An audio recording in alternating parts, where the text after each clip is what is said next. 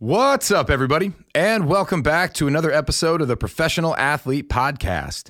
We are joined this week by Patrick McKeown. So Patrick has actually been a guest of the show previously. He was on episode 47. So if you haven't listened to that one, it might make sense to go back. I think it'll be a good introduction to what we discussed today, but not necessary. For those who don't know, Patrick is both an author and he's the creator of the Oxygen Advantage program. So here's why I first reached out to Patrick. Let me give you a little context. One, I was really interested in the work that he does with elite athletes, special forces units, to help them use breath to perform at their absolute best in high pressure situations. So that can mean a number of different things. And we're going to talk about that a little bit today. But when I went back to look at his website recently, I saw his mission statement and I thought it was worth sharing. So kind of here's what it is and why he's on the show. His mission is to help people take control of their own health, well-being, and fitness using simple breathing exercises to improve body oxygenation. So we're going to talk a little bit about what body oxygenation is, but I think the key here is these are exercises that are meant for anyone to be able to pick up and start doing to improve the quality of their own life. It can also be a means to help you reach very specific goals, but again, this is one of those examples where the average person could take advantage of what those performing at the highest levels are doing to get an edge. So every time we talk to him, it's an absolute pleasure. I also read his most recent book, which I really enjoyed. And I think something that's great that comes out of this conversation, we're certainly going to talk about breathing, but we're going to talk about a lot of other things that I think are weighing folks down and stopping them from maybe enjoying life, reaching and achieving their own goals, or just, quite frankly, waking up feeling good and performing at their best. So I love this conversation. I really hope you get a lot from it. I certainly did. And yeah, gosh, without further ado, let's welcome Patrick to the show. Here we go. Well, we're going up and down, over and over, over and over. It's the same old thing, up and down, over and under the radar, over everything. Well, we're up and Patrick, thank you for coming back on the show. We're excited to talk today. Sure, it's a pleasure, Ken. Great to be here. Yeah, absolutely. And we were just catching up beforehand. For the audience, I just finished your book, Atomic Focus. And one of the primary reasons that I wanted to have you on again is, a lot of the themes in the book directly correlate to like goals that I've set for myself over this year, right? And there's a couple things that I'm really interested in. One, improving cognitive ability, focus being a huge piece of that. Sleep. Sleep might be my biggest focus this year. Quality sleep, restorative sleep. So just, when I saw that this book came out, it really struck a chord with me for a number of reasons. So, maybe we could start there. Just, why did this book need to be written? The Oxygen Advantage was obviously really impactful. And I know for a lot of people, it was eye-opening and life-changing in a lot of ways. What kind of inspired you to write the Atomic Focus? I suppose it's drawn from my own experience. Atomic Focus is a very personal book. My journey was kind of strange because I was a kid that did not thrive in school, did not thrive academically. And at 14 years of age, I left school altogether, never to go back. And you're kidding me. I had no idea. It's the first time I wrote about it. It's in the back of Atomic Focus. Because I suppose how many minutes do I have left in my audiobook? Unbelievable. Okay, I got it's right at the back. And I know, I suppose back in the day, it was kind of accepted to some degree for you to leave school early because a lot of people might go into trades, etc.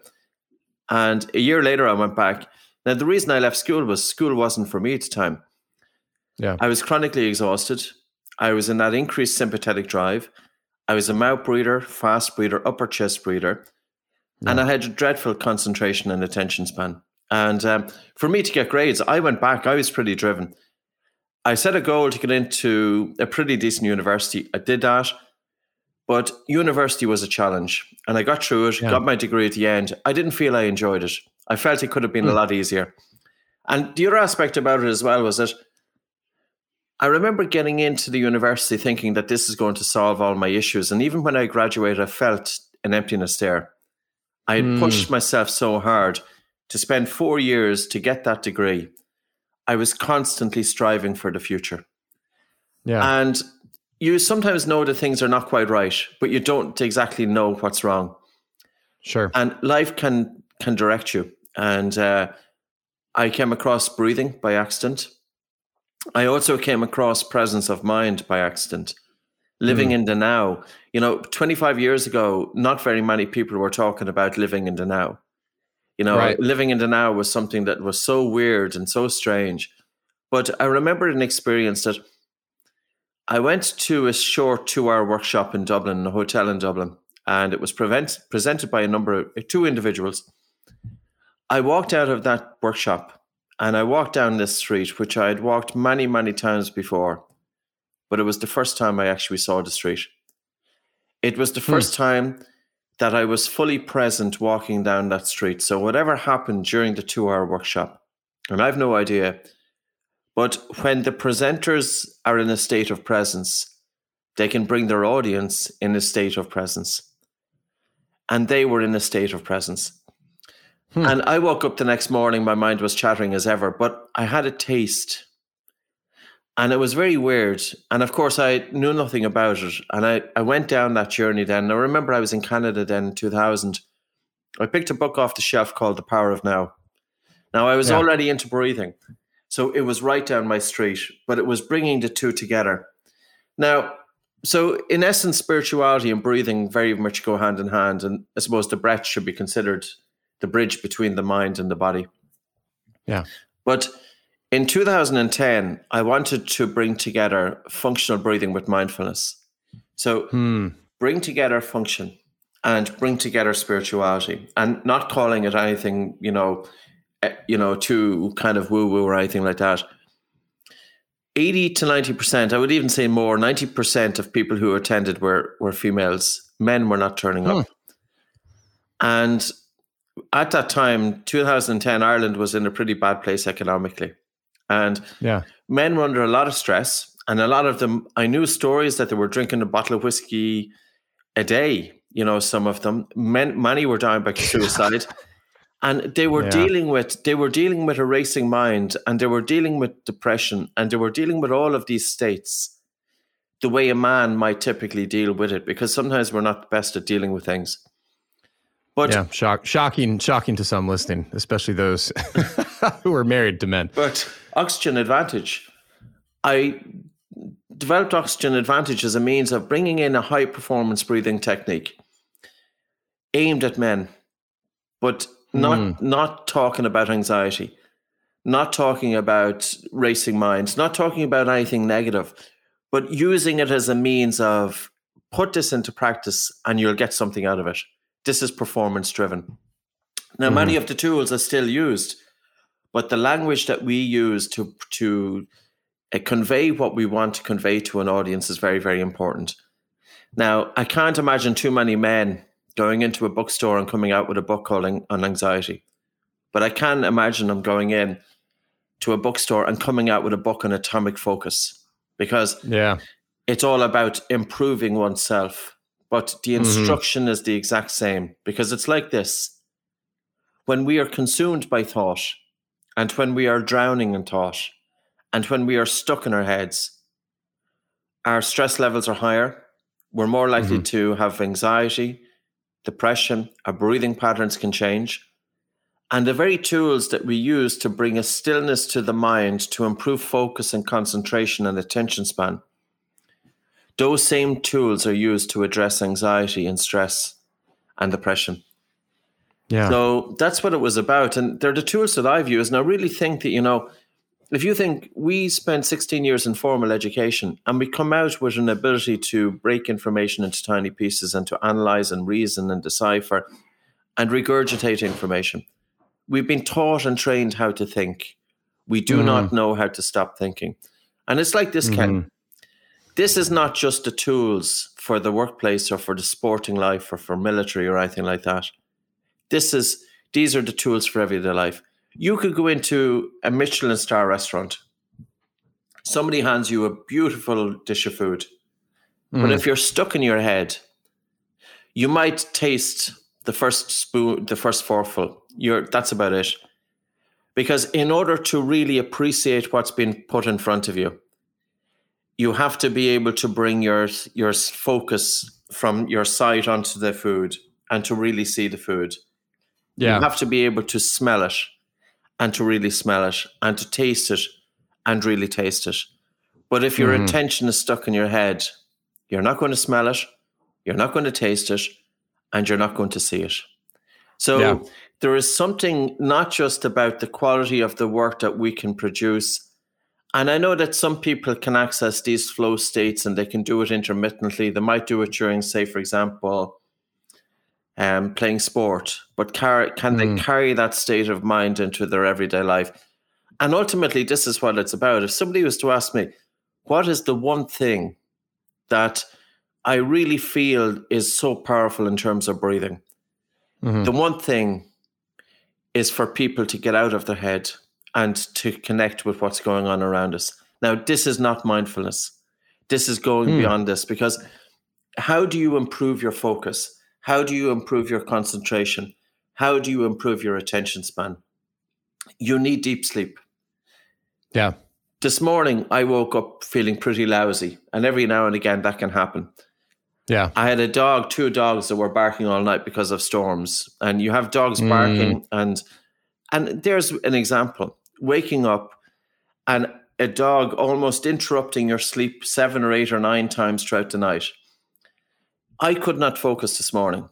Now, this is a one-off event for me, and I know it when it happens, and every one of us is going to have a one-off event, but there's many people listening, and they wake up feeling lousy every single morning because of sleep disorder breathing, because of snoring, insomnia, obstructive sleep apnea, overstimulation of the mind. They're not getting that deep, deep sleep.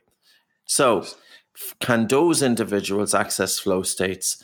And just before, I know you're going to step in, but just before, what are we talking about here when we talk about focus? Yeah. Focus is, you can look at focus in the broader scheme of things. I work in the field of breathing. My focus for 20 years has been just one thing. And it can make me a very boring individual because I know nothing about diet. I know very little about physical exercise, hardly anything at all. And the only thing that I know about is breathing. And that's what I focused on. Very, very deep set of expertise. And that's in a broader sense. But, you know, on Monday when I wake up, I'm going to have my focus on what I'm going to do on that day in a narrower sense. So your focus is, what are you going to put your attention to? And everything is clamoring for attention, especially the mobile phone. Oh, yeah. And it's going to be a distraction. Now, your concentration then is your ability to hold your attention on that one thing. So focus and concentration are two different things. Focus is, what are you narrowing your attention to? Concentration is holding your attention on that. And your attention span is the length of time that you can hold your attention on that.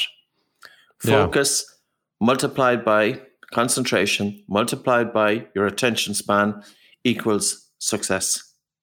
I like that. Well, and it's so interesting. For whatever reason, whenever we're doing a podcast like this, I seem to be afflicted with whatever the guest specializes in. So last night, I've been sick all week.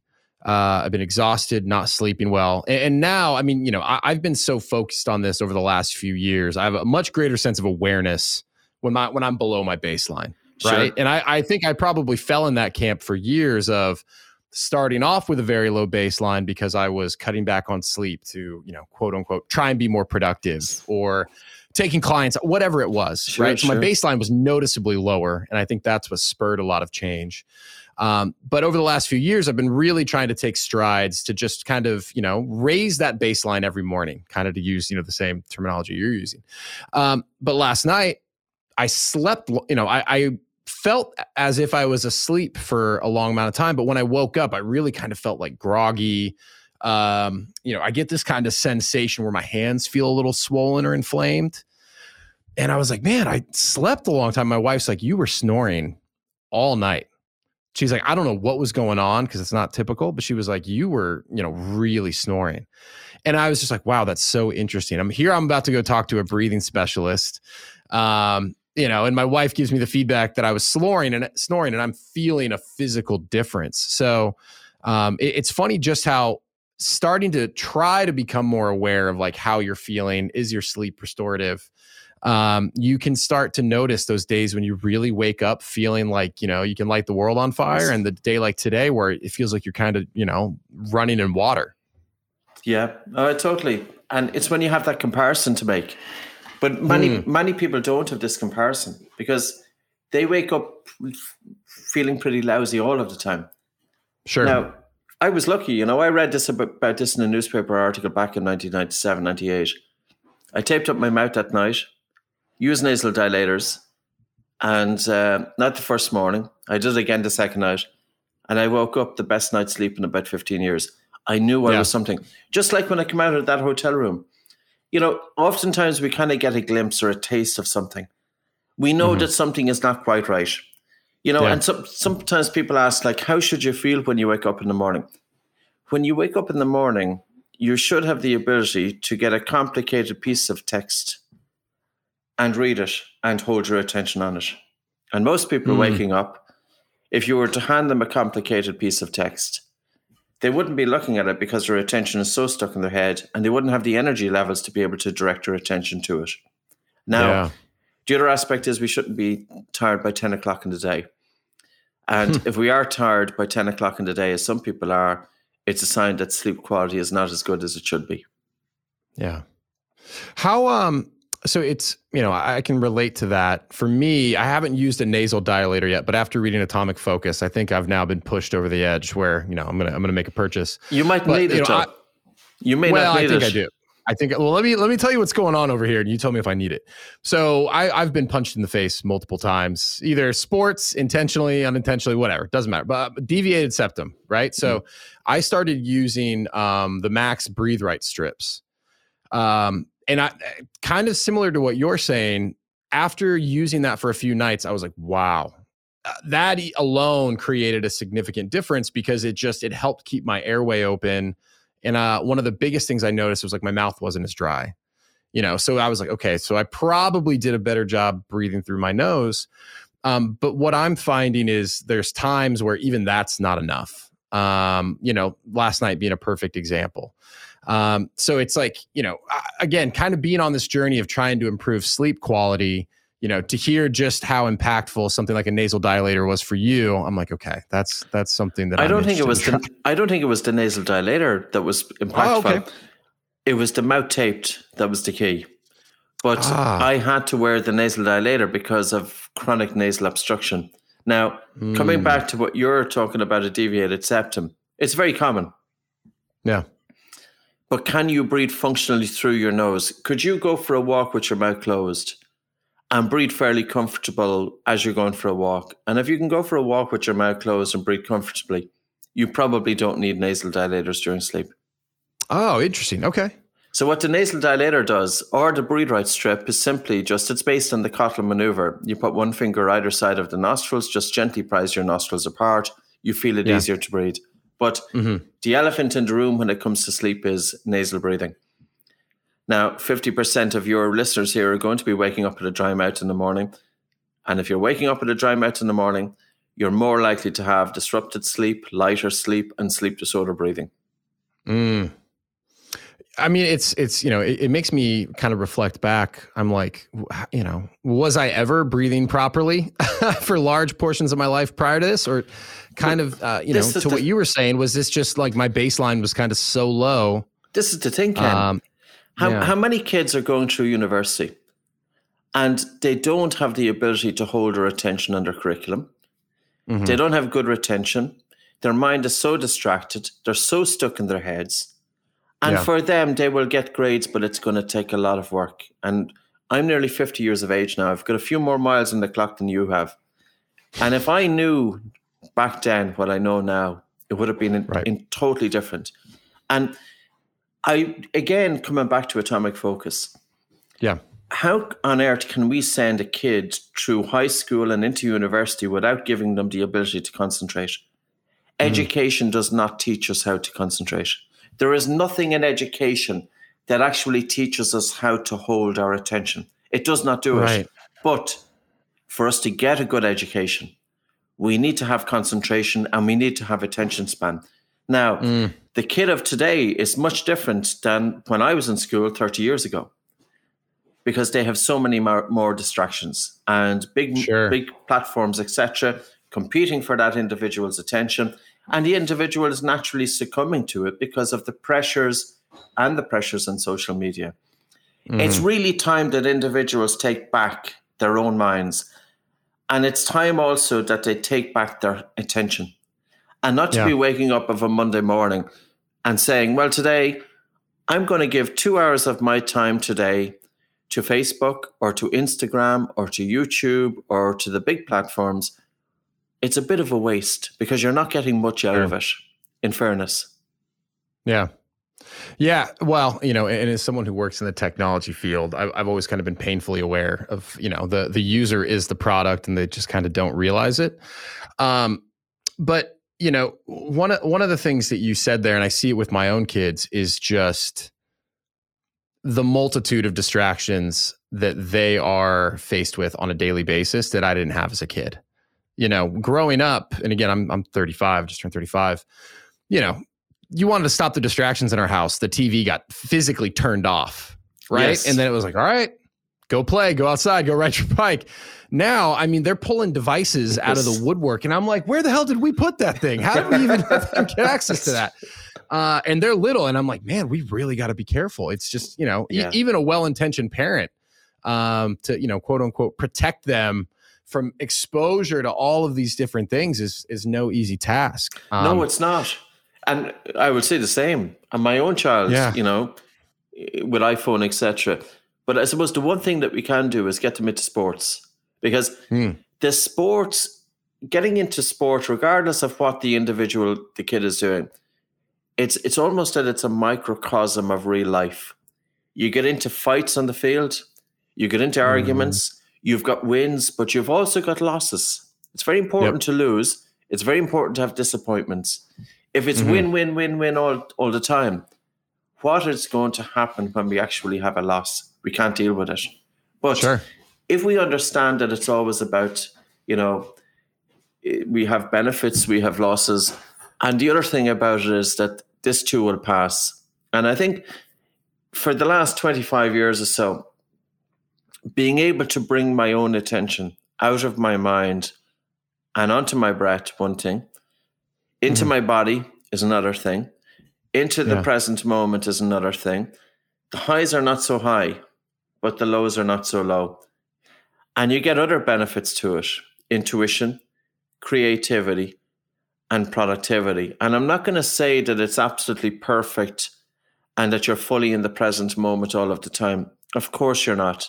But I have the capacity to bring my attention into the present moment whenever it demands itself during the day.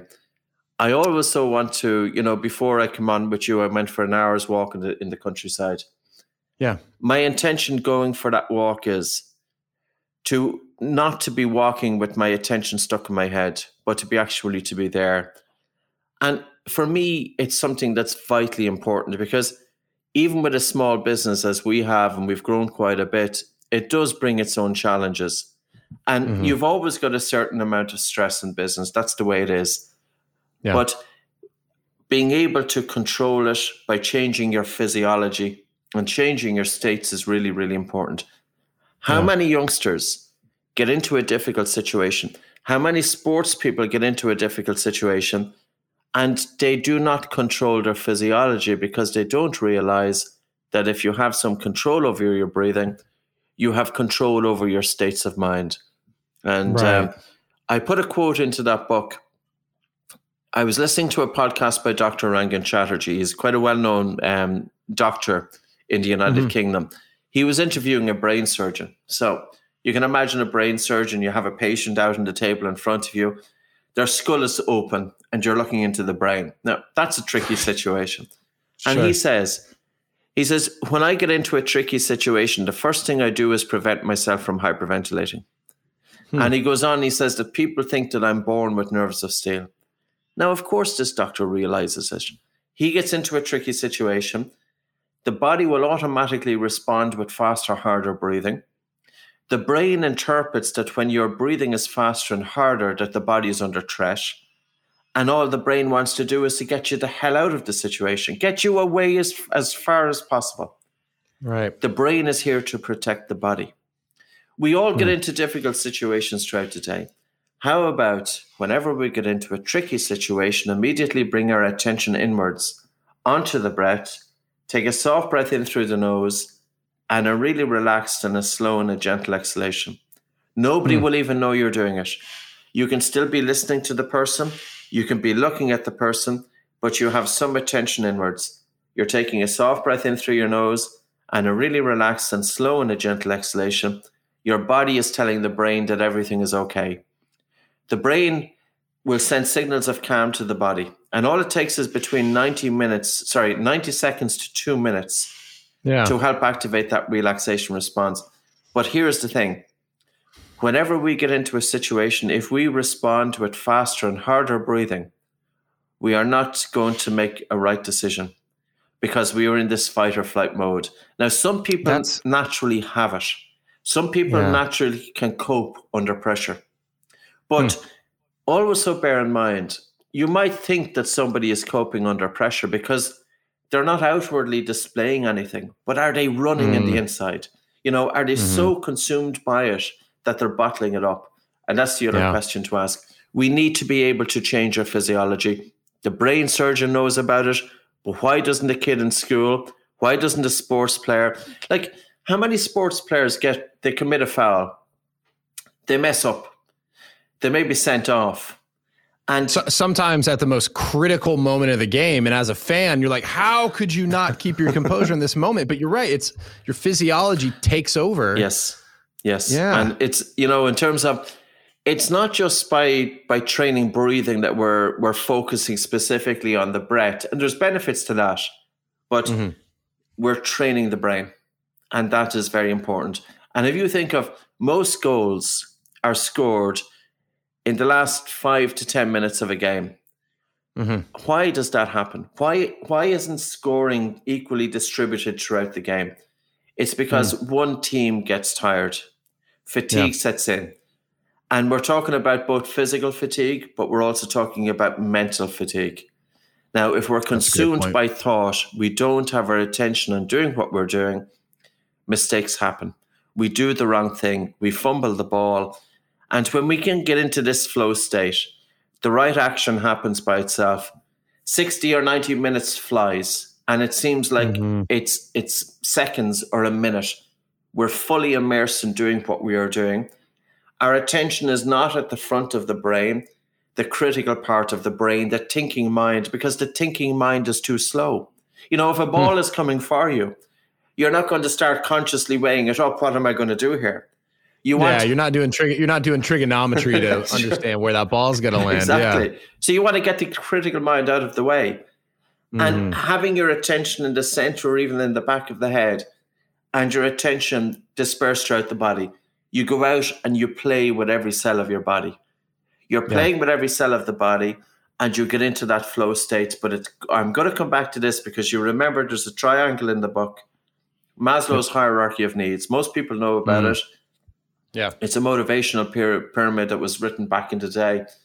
And he spoke about the importance of food, clothing, and shelter. Most of us are fortunate enough. We have food, we have clothing, we have shelter. We don't have deep sleep. We have dysfunctional breathing patterns, and we have lack of awareness. And we are not going to reach self-actualization. The modern individual, we need deep sleep, we need functional breathing, then breath aware, body aware, mind aware, self-actualization. Yeah. Well, you said a couple things there. One thing that I can personally attest to, and I think one of the things I enjoyed about your book was hearing some of those neurological and physiological processes that are taking place when you're doing breath work. And maybe we can even talk about that a little bit. But this idea of transferability of that skill. I maybe got introduced to meditation, at this point, 8 years ago.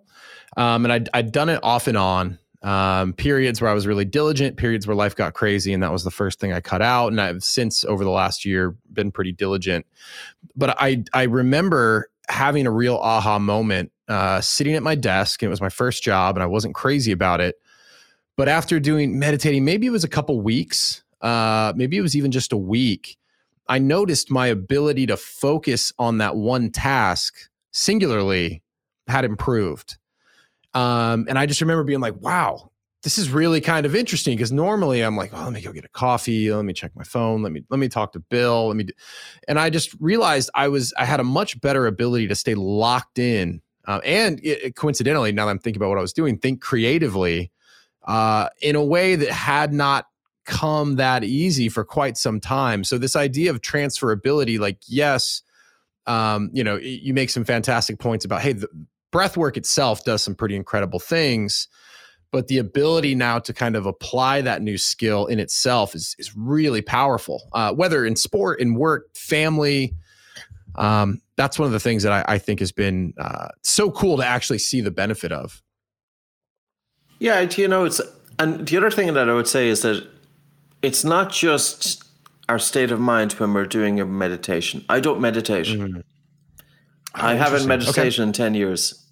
I've done the long-term, the Vipassana meditations back, whatever. But what I want to do is I want to kind of continuously bring my attention into the body, or onto the breath, or into the present moment many times throughout the day. It's not so much the amount of time. And if I could interrupt, only because you just said something that I heard you say this in the book, but now it just really clicked. And I think the reason I jumped to meditation, because in my life, and probably frankly still, that was the dedicated amount of time that I would look to my breath and I would actually focus, right? Like I was focusing on my breath.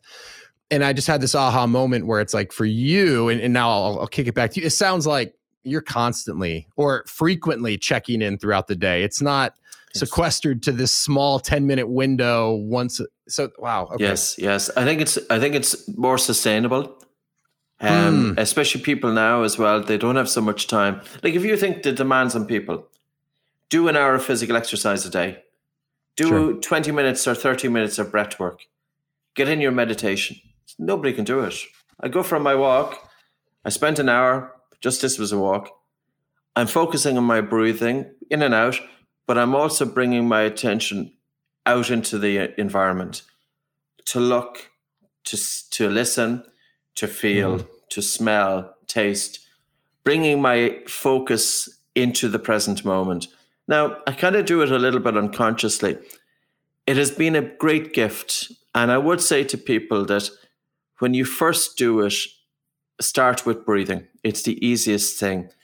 And I would agree with you, Ken. There is a place for formal meditation, especially for somebody starting off. Now, I would even go further than just say mindfulness, just focusing on your breathing. Sure. Actually change your breathing patterns.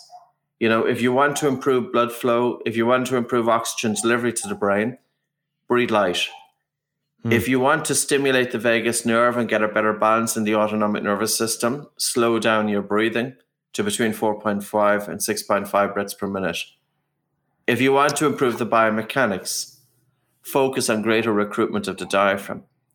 Do this formally, and then bring this breathing pattern, because breathing is not just about one dimension. Oftentimes people do a breathing practice. Like, I really feel that so many different modalities that have a lot of control over breathing, but they've made a mess of it. Because number one, they're teaching breathing to their students, but the instructor doesn't understand the dimensions of breathing. It's not just about the biomechanics. We also have to include nasal breathing during rest, during low to moderate physical exercise, during sleep. It's vitally important. The mouth does nothing. But also to understand the biochemistry, because so many people have cold hands and cold feet. And so many people believe that the more air they breathe, the more oxygen and delivery throughout the body. It is simply not true.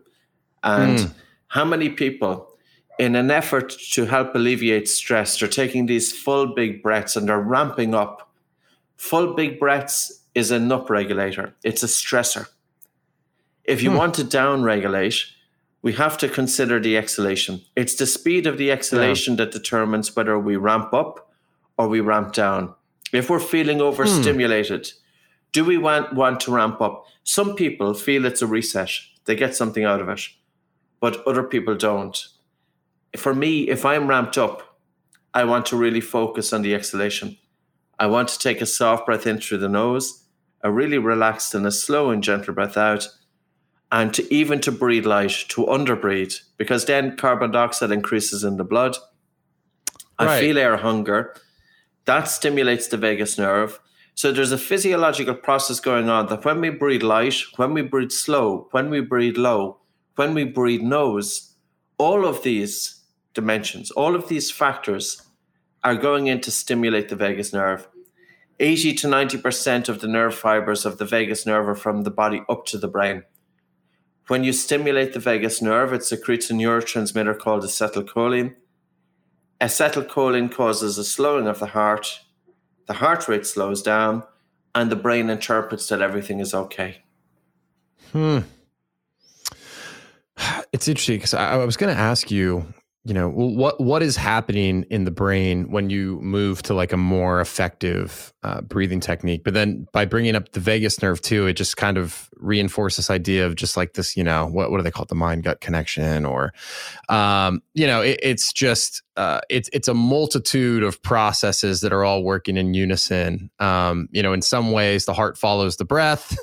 It sounds like, and if I'm understanding what you just said correctly, in some ways the brain follows the heart. It's all these like interoperating signals that kind of lead to getting someone back to like a calm, state outside of that fight and flight that unfortunately a lot of people live in constantly, right? Yes, yeah.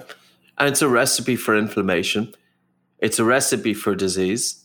Like heart rate variability is a very interesting phenomenon, and a lot of attention on it in the last 30 years or so.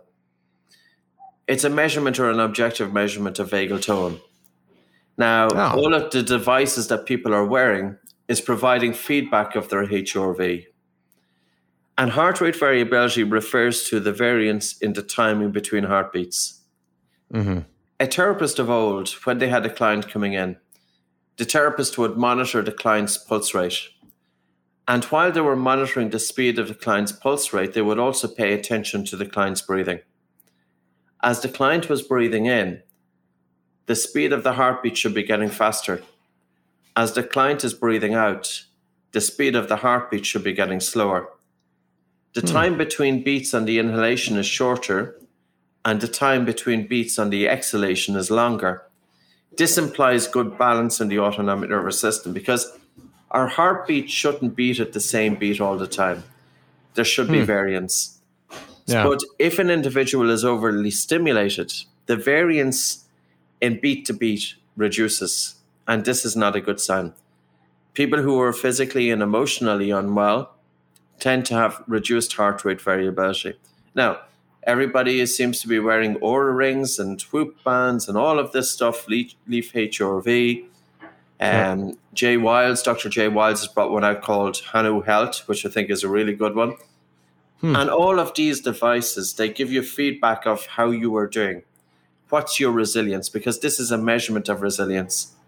Yeah, I'm glad you brought that up. Yeah. How do you optimize it? That's the key. And that's where breathing can play a role. It's not just about breathing. Cold water exposure, humming, gargling, physical exercise, but breathing definitely has a huge role to play in terms of optimizing HRV. So, for people listening to this, right? If I put myself in their shoes, they're probably like, well, this all sounds great. Where do I even begin? Right? Like, do I need to pick up the oxygen advantage and start doing some of these really, focused breathing exercises? Or is this something that I could start doing today, right now? Oh, totally. Start breathing through your nose. Make sure that you wake up in the morning with your mouth moist. Go for your walk or jog with your mouth closed. Why Why do we have to do low to moderate physical exercise with the mouth open? What does the mouth do? You know, when we're breathing through the mouth, what does the mouth do physiologically to the breath? It does nothing. The mouth is a hole. It's a hole whereby air can go straight down the throat. But mouth breathing tends to activate the upper chest. It's a faster breathing pattern, etc. Go to YouTube.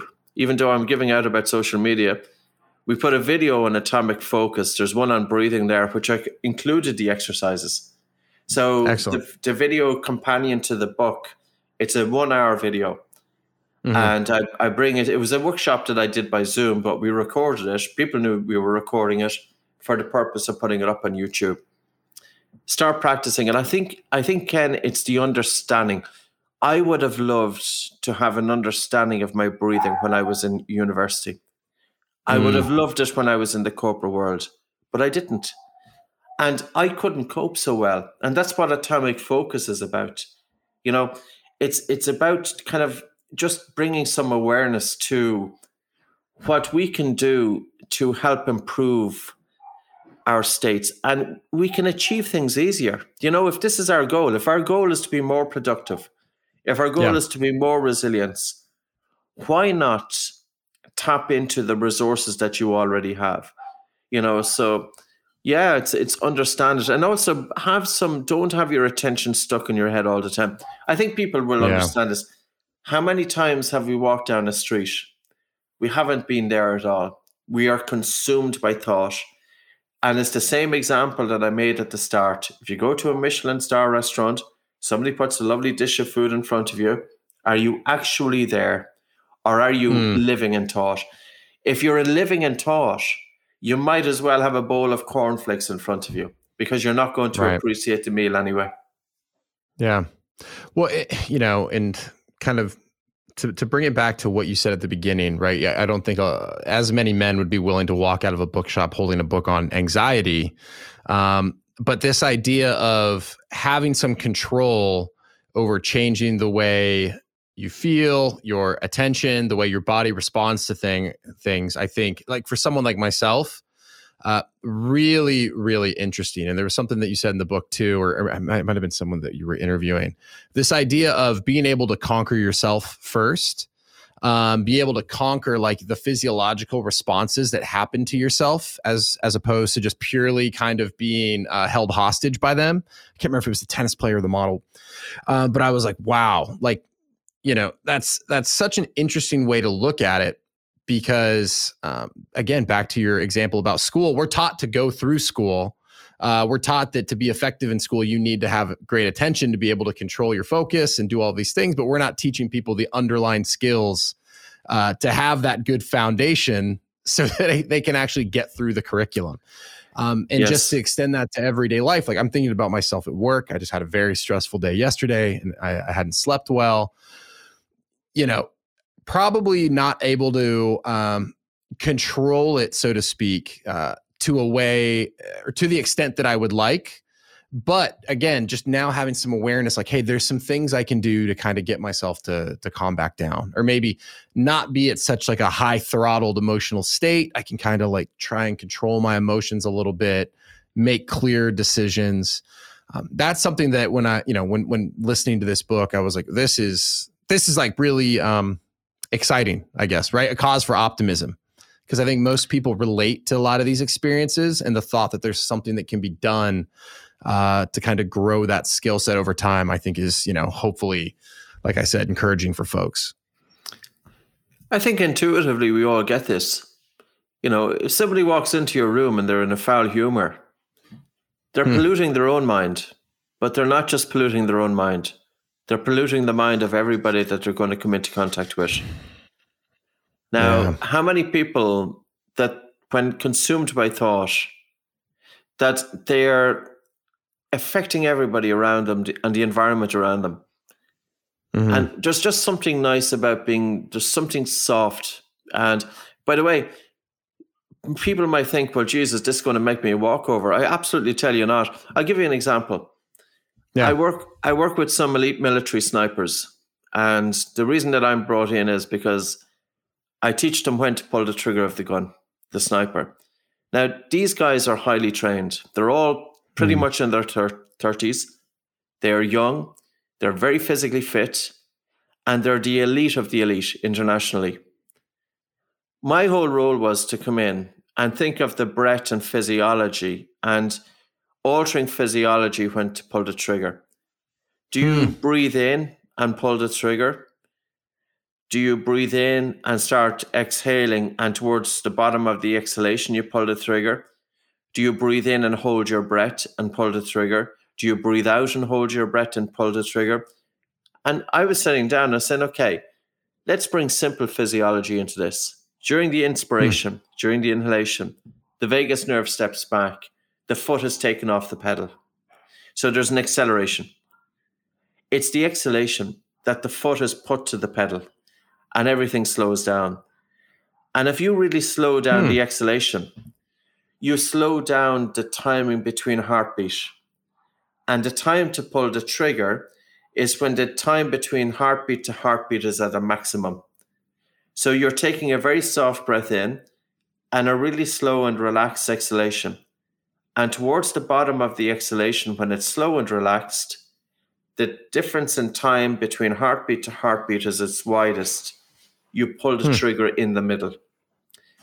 Simple stuff, but it works. And after that, I then found a video on YouTube by a US Marine. And he also was talking about when to pull the trigger. He's a sniper. He didn't mention anything about breathing, but he spoke about the heartbeat. But it's through our breathing that we can influence our heartbeat. Now, breathing is good enough for these guys. Why isn't it good enough for everybody else? And think about their job. You know, now sometimes people, when I spoke about this in podcast, they said, I'm not very spiritual, teaching snipers how to pull a trigger of a gun. Well, listen, these guys can be brought into a hostage situation. You could have innocent people, and it's been in different countries. You have innocent people, say, for example, in a cafe, and there's a terrorist or something inside. Sure. We need snipers to be there, but we need those snipers to be absolutely clued in. Now, that is focus. And these guys have shifts. Their shift is 1 hour at a time. So how many of us can actively direct our attention for 1 hour and not to deviate outside of that? Many people, their attention span is a few brief seconds.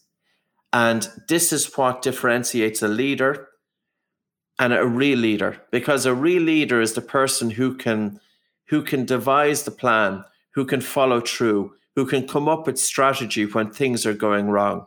You know, any monkey can run a business when things are going right. The measure of the leader is how well you perform when things are going wrong. Who's going to step up? You see it on the sports field. You know, think of the best teams and think of one or two individuals that when they are losing, you've got one or two individuals, the leaders, and they're able to rally the troops. That's what it's about. These guys are able to maintain their focus, their attention, their concentration, regardless of what's happening.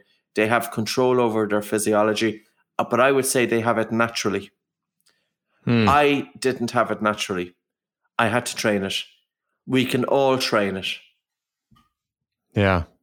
Well, you know, in that sniper example, I can't think of a more high stakes, heightened emotional state, situation to operate within. So that's a great point, right? If it's good enough for them, it can probably help you at your day job as well.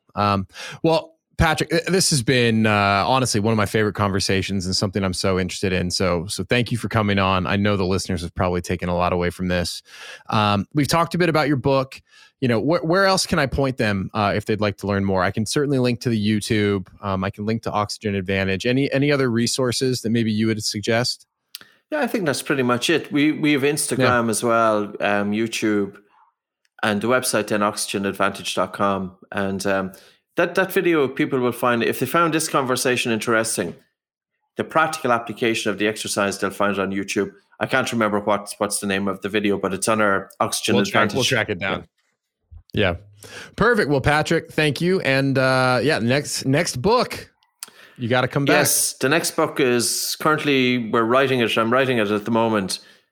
And I'm expecting it probably in about 12 months' time.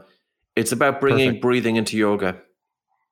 Oh, very cool. Because I feel Awesome. there's a modality here that has the potential to influence millions of people, even beyond what's already happening. And if the yoga instructor knew the depth and the potential in breathing, any student coming in their door, if the student is coming in with high stress, with asthma, with depression, with sleep disorders, looking to improve their sports performance, they could use breathing techniques that go way beyond what's already being taught. So that's what it's about. Oh, amazing. Well, Patrick, thank you so much. And we look forward to having you back in the future. Great stuff. Thanks, Ken. Mommy, you better go ask Mommy, Daddy. All right. Breathing. Important stuff, kids. Yeah, the most important stuff. Well, I know how I feel about this one. Yeah, What breathing did you is think of this top of conversation? mind right now in our house. It is very much top of mind. And I don't want to give anything away, but this conversation, there's been a couple books I've read. There's a couple things that are all kind of coming together at once that have kind of shifted my focus to just like how critical this is. Yeah. And it sounds silly because when you start to tell somebody like, oh, I read a great book on breathing. Yeah, we were like, okay. They're like, I think I have that figured out. Too much time on your hands. They're like, aren't we doing it? Like, Yeah. what else is there to know? Yeah. I know. Well, the book that we just read, it wasn't his book, but the book we just read has really changed the way I want to do everything in life. Oh, man. Well, so actually, we'll mention it. Breathe by James Nestor. Is it breathe or breath? I think it's Breathe. Okay. Someone corrected me. Okay, because I thought Clearly it it was breathe wasn't too, you. and I heard you calling it breath. Yeah. So I was like, oh, interesting. Okay. Yeah. Look, I am the first to admit I'm terrible with grammar. A good writer. I think they're spelt the same though. Terrible speller. See, I don't know.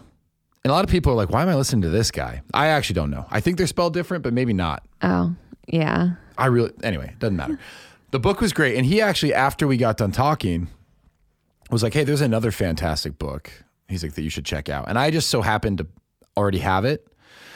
His books are fantastic. And You know what? Yeah, breath doesn't have an E at the end. Sorry. I had to. Thank you for clarifying. Everyone can rest easy. Yeah.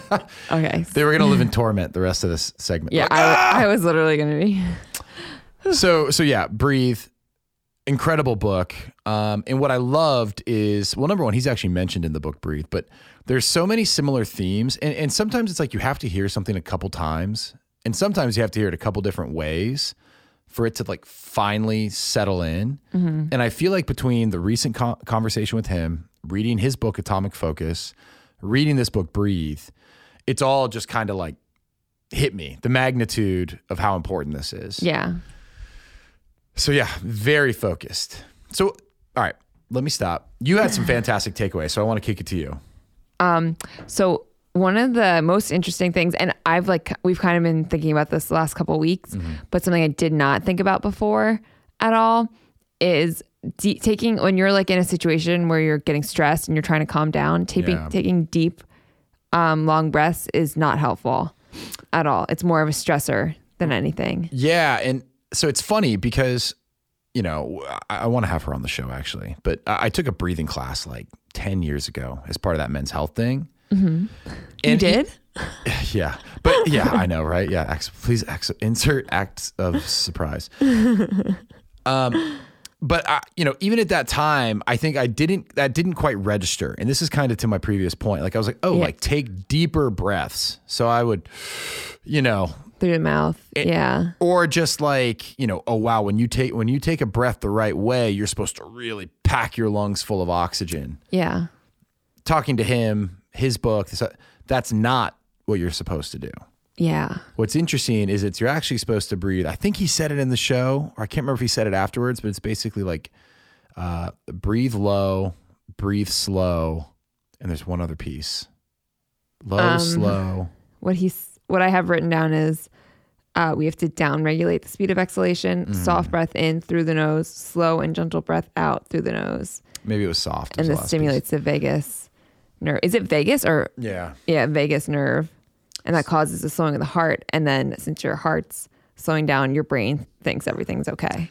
So that's what's so interesting. And so now like we start to understand, okay, maybe, you know, it's an easy jump for why I work with an elite athlete because, endurance is a critical part of most sports. So maybe if we can help them breathe more effectively, they'll perform better. Great. Mm-hmm. That last piece, what interests me so much, it's like, this is why it matters for special forces. Yeah. People who have to perform in high pressure situations. It's like totally the way you breathe has a direct impact on your physiological function.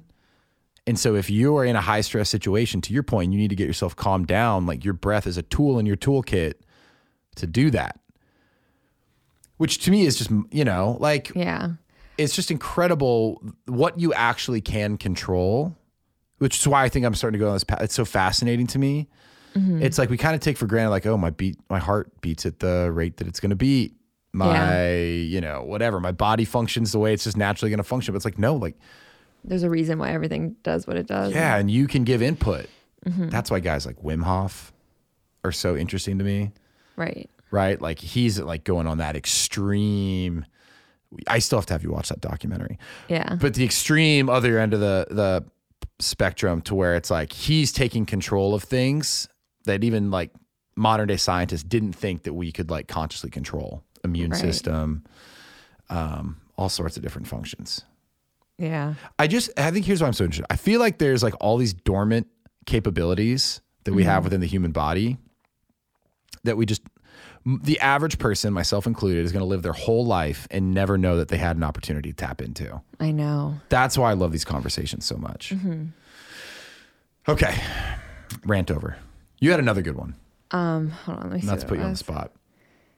Well, the correlation between breathing and attention span. Right. Yeah, I thought that was interesting. Well, and my whole thing too, and this is a big reason why sleep, like being in a sales role, like a lot of my work is speaking. Mm-hmm. And it becomes obvious and embarrassing when I can't speak well. Like when I'm like slow or I can't remember, I'm like, so I really now notice when I'm not sharp. So I agree. When I saw that, I was like, oh my God, like here's another opportunity to kind of put my best foot forward every day. Right. And I don't think I ever would have been like, oh, maybe if I breathe more effectively. I know. I was downstairs working before this. Yeah. And I was trying to do what he was saying in the podcast, and I feel like it was working. Yeah. Well, that's the other thing. I mean, we were just on a flight. We were with our kids. Flight was delayed. We were going to land, in an airport where it was going to be freezing cold. Like there's all late these late at night with 3 little kids. Like it was a high stress situation, but I was reading a book, James Nestor's book, and I was doing the breathing the entire time for 3 hours. And over the course of that flight, I like honestly took a step back and noticed, I was like, whoa, I am really relaxed right now. Yeah, I was shocked at your demeanor during that ordeal. Yeah, I was too. Atypical. Yeah. I was like, whoa, I feel great. I know. I was like, are you okay? Do you realize the situation we're in? Yeah, I know. And I don't think that was a placebo effect because like, again, I felt physiologically relief, not mental stress. That was a part of it, but like I was more relaxed. Like the knot in my chest actually like dissipated over the course of that flight. Yeah. And I was like, whoa, I've done this flight way too many times and this is not how it typically goes. No. And you physically looked more relaxed than you typically would in that kind of a situation. Sorry, I'm really tired. I had terrible sleep last night. Yeah. Oh, okay. We'll end on this because we got to wrap it up. My big takeaways, and you, I think, did a great job. You nailed the 2 that I really liked. But what I took away, big one, if you take anything from this conversation, breathe through your nose to start. Mm-hmm. That's the other thing. Like you could listen to this and start changing the way you behave in real time. Yeah. And I love changes that you can make that are small and repeatable and can like more easily. That are like easily obtainable. Yeah. If I was like, hey, go meditate in the snow and breathe through your nose and do these intense exercises. People are like, I can't incorporate that. Yeah. But you could listen to this and start breathing in and out of your nose. I know those little mouth strips that we should link to them. This all started because our son is a mouth breather. But then I guess it started with talking to him last year, right? Yes. On the first podcast? Being worried about our son. Yeah. That I've been paying way more attention, but this one pushed me over the edge to where like we're really trying to do something about it. Yeah. So we're using these, they're like, it's like tape that goes around your mouth so that your lips are still showing, but it helps gently keep your mouth closed to remind you to breathe through your nose. And the kids wear them and we're wearing them now too. Well, so yeah, it's called myotape. We'll link to it. That's a good call. Yeah. I know, look, I'll put myself through just about anything. But what do you think of using those? I liked using it working out. I thought that was it was like a good reminder. Yeah. And it was actually very hard to do. Yeah. Because when I'm like exerting myself, I want to like catch my breath through my mouth. Right. But sleeping, I've been stuffed up. So when we tried to wear them the other night, you wore it, but I was like, I can't breathe. If I'd been stuffed up, I probably couldn't have done it. Mm-hmm. But yeah. But I'm waking up with like a really dry mouth and my throat hurting. So I'm definitely mouth breathing all night the last couple of nights. Right. And I've like my voice is like I'm losing my voice, I think, because of it. Yeah, it could be. Well, and the 2 nights that I've done it so far with like the myotape, you know, I feel like I slept better. Yeah. So it'll be interesting because like now like we're tracking our heart rate variability at night. We're doing all those things. So like we'll hopefully have like some measurables. And the other thing they say that I'm like dying to be able to use it, like once I'm cleared up, I want to start using it. I wake up so many times a night to pee after having kids, and I'm hoping that it'll help me not wake up to pee. Is that a phone call? Yeah. Let's wrap this bad boy up. I'm going to link to the books. This was an excellent conversation. And Sonia has to run on us. She's the modern day woman. All right, everybody. So another great episode. Go ahead and check out Oxygen Advantage. That's Patrick's site. And thank you for listening. Look forward to seeing you next week.